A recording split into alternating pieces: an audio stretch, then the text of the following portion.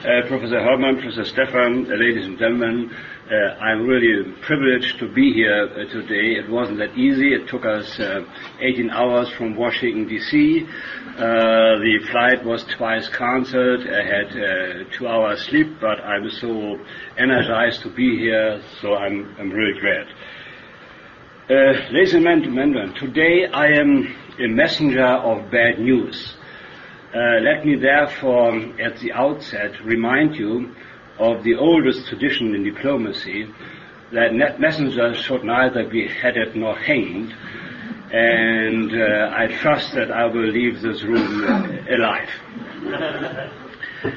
The search for a new world order after the end of the Cold War, the terrorist attacks on the symbols of modernity in the US, and the Iraq War have precipitated a profound transatlantic crisis and caused a continental drift between the old world and the new world.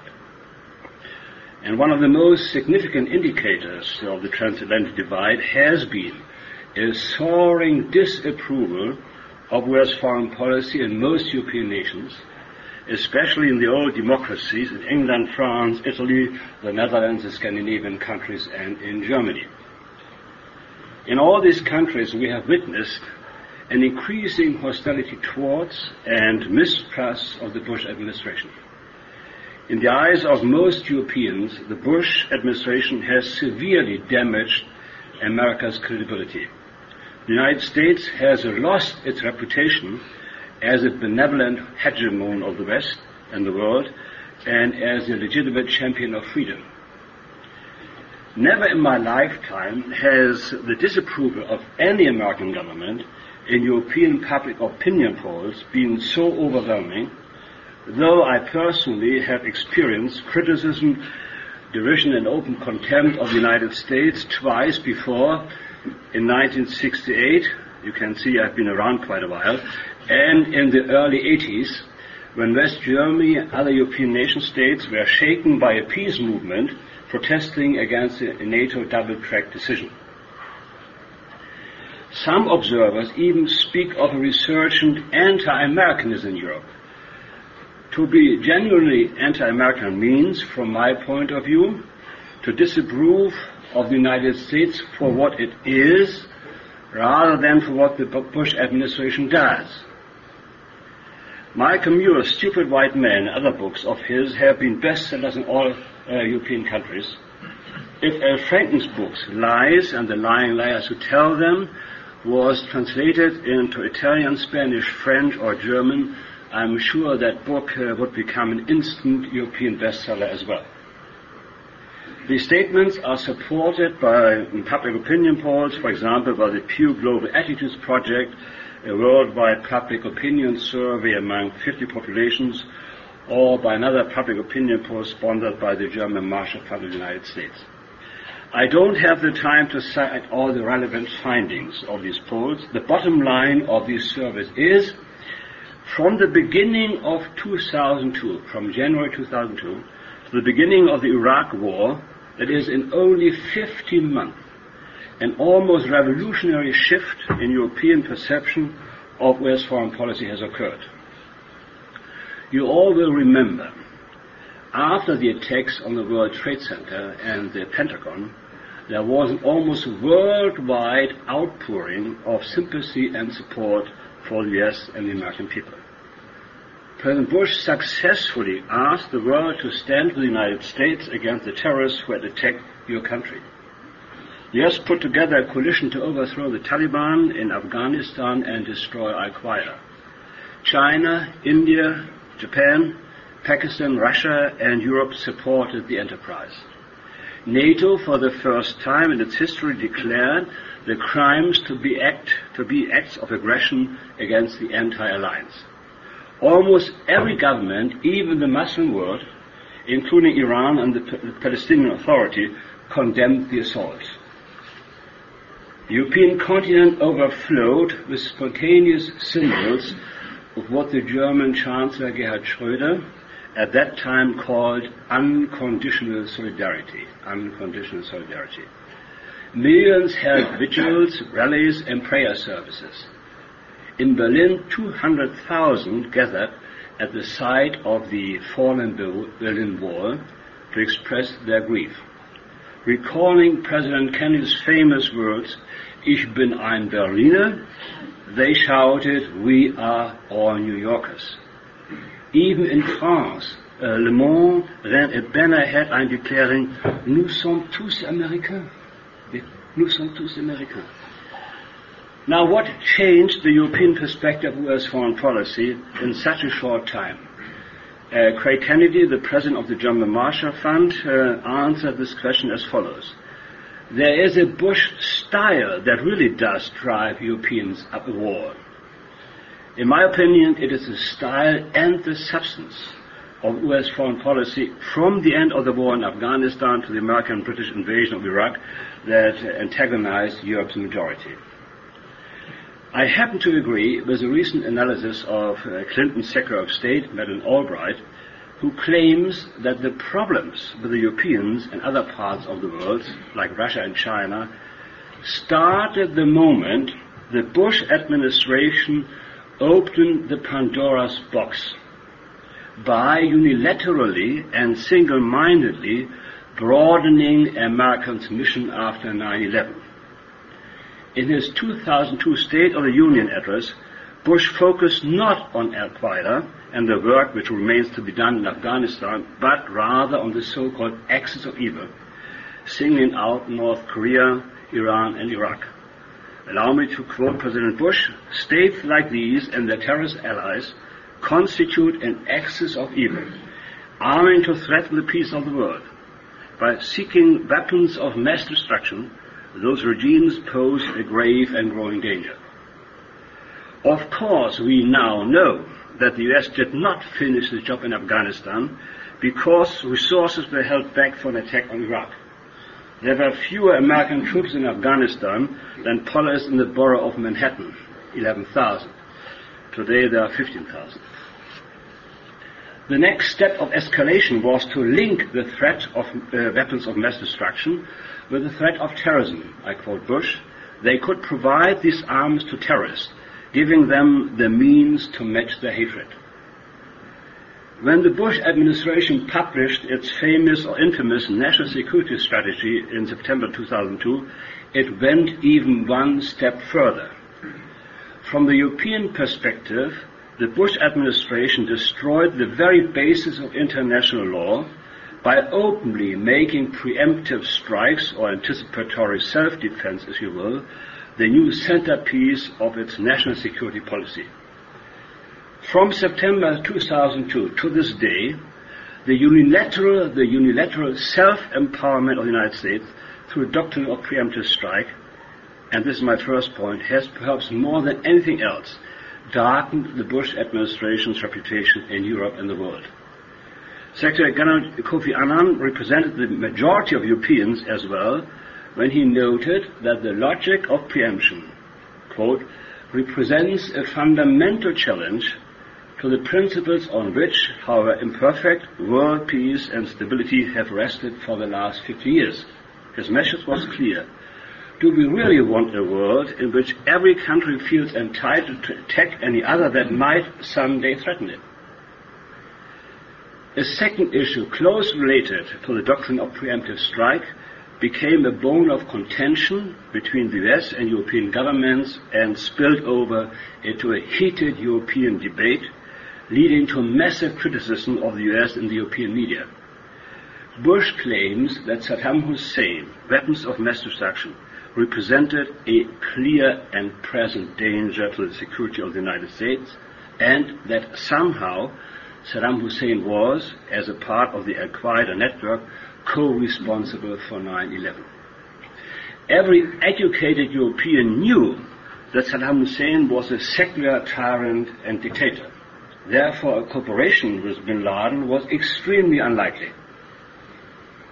The majority of Europeans, together with the majority of the UN Security Council, demanded reasonable proof of the existence of mass destruction before they would vote for a war message against their country.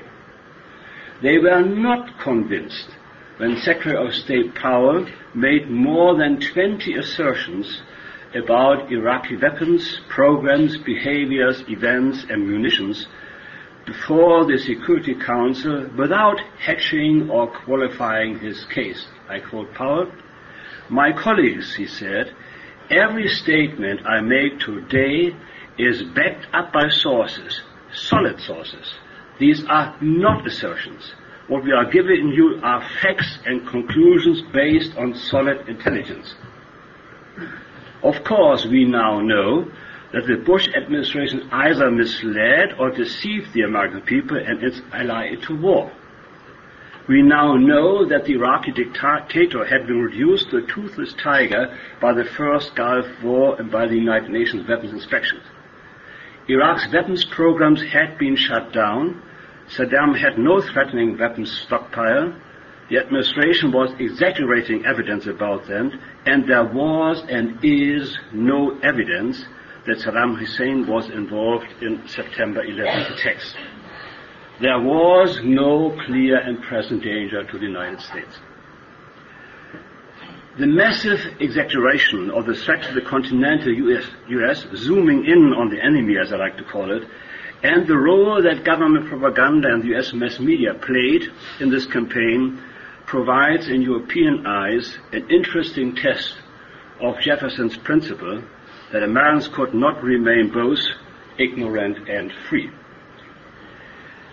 This brings me to the second and perhaps even more disturbing part of my short presentation, and I told you I would be a messenger of bad news today.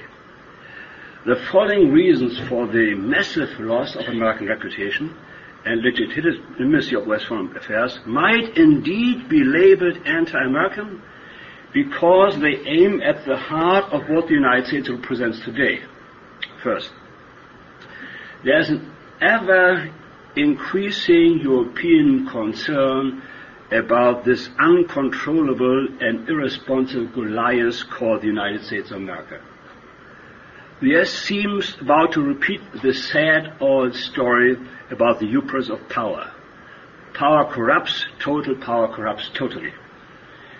Since January 2002, the European public discovered gradually that the preemptive strike doctrine, the exaggeration of threats, and the blatant disregard of international law were all parts and parcel of a new superpower design based on an extreme version of US unilateralism, exceptionalism, and moralism.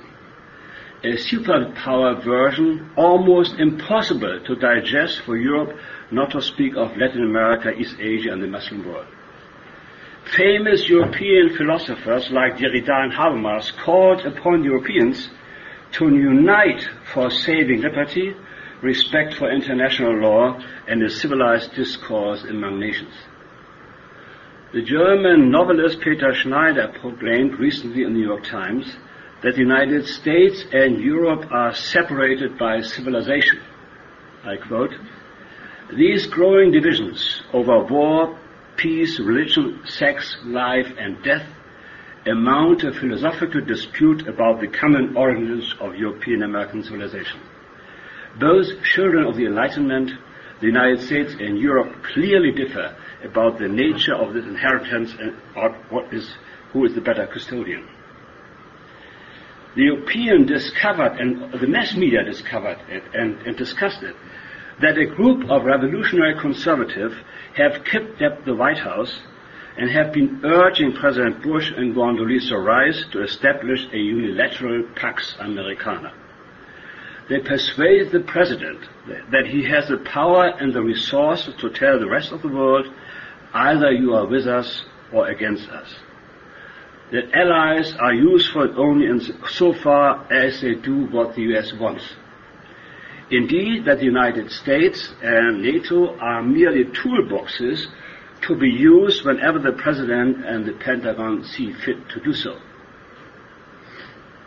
On September 15, 2001, Bush told his advisors in Camp David, I quote, "At some point, we may be the only ones left. That's okay with me. We are America." You're reaching this point.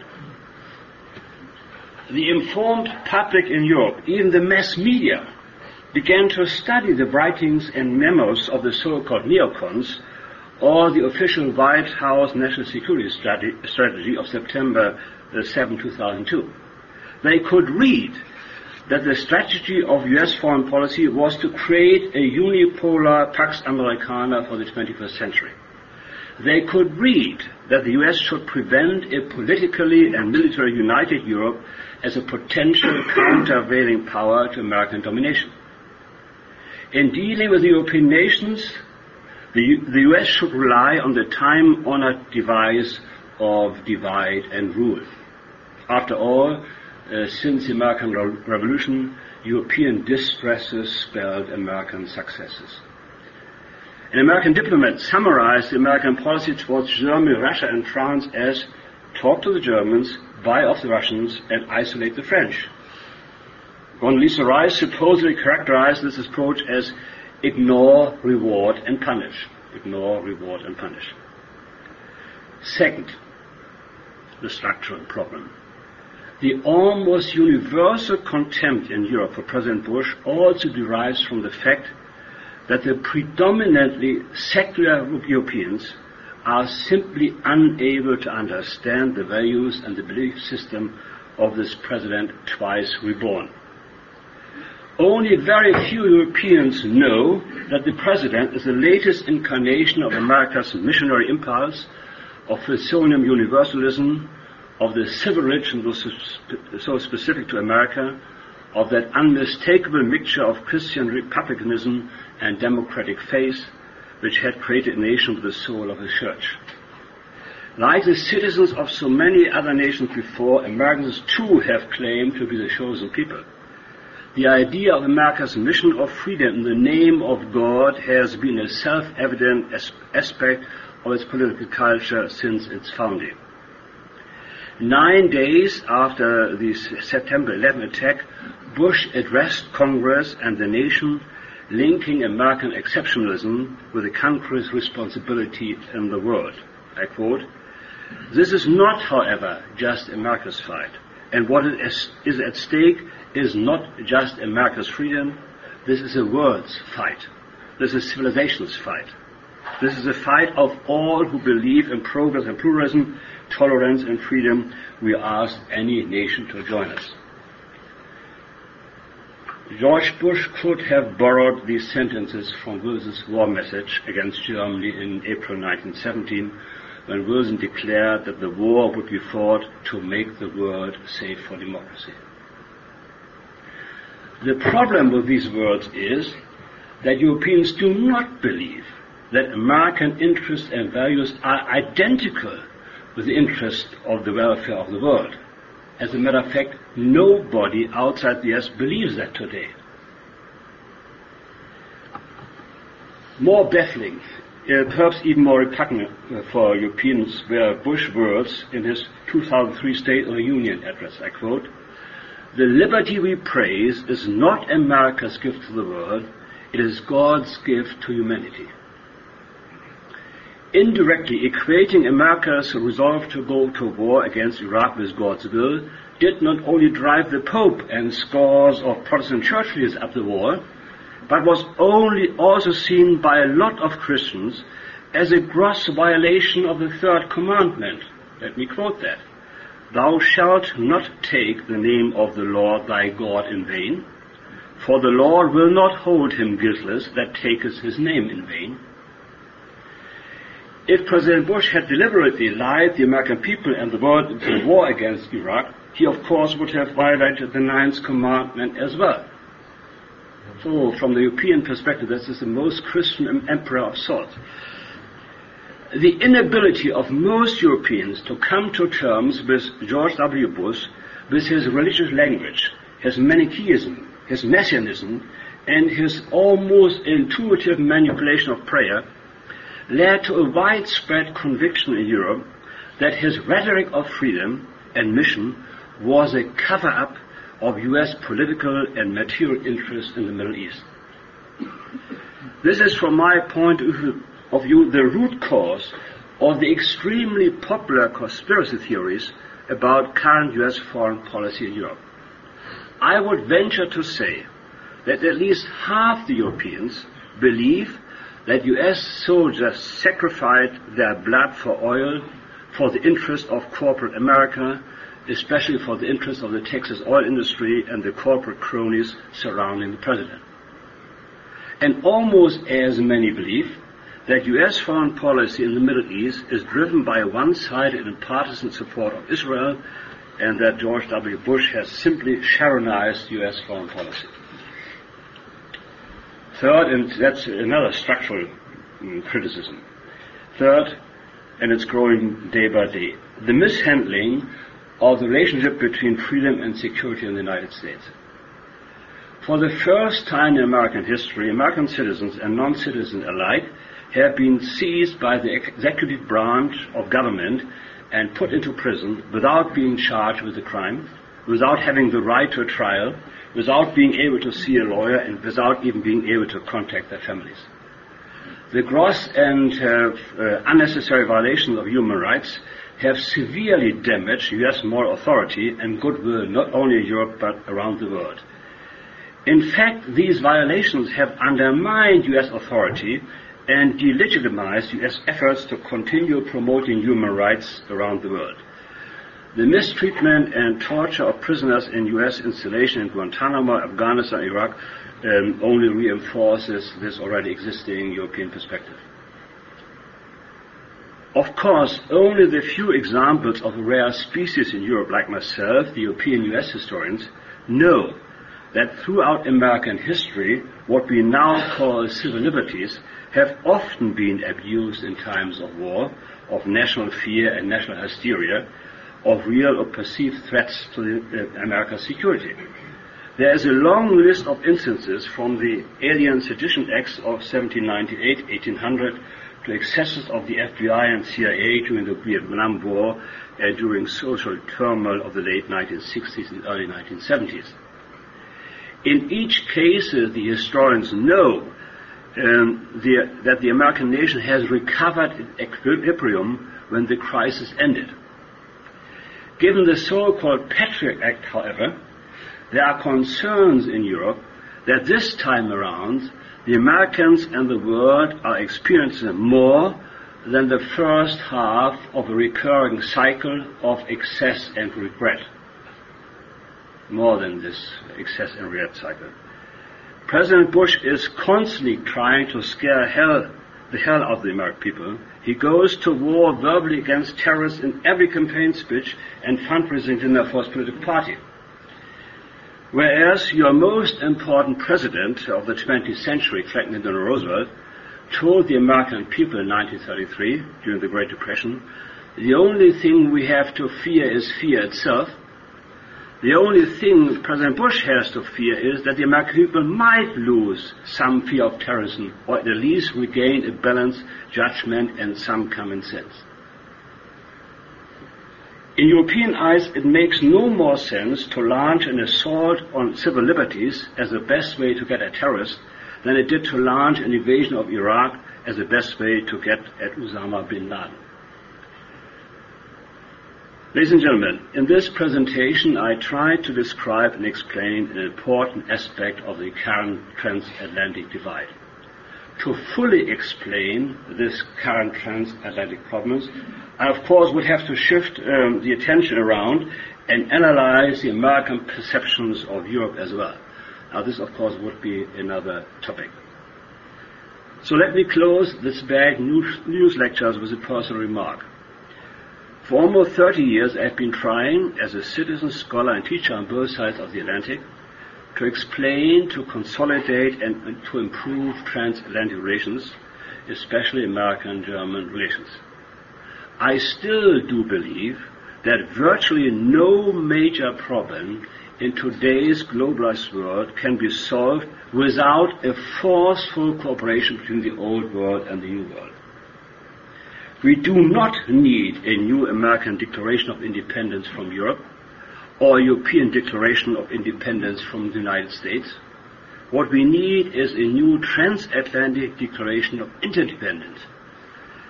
As President Reagan so wisely remarked, it always takes two to tango. Vielen Dank. Thank you.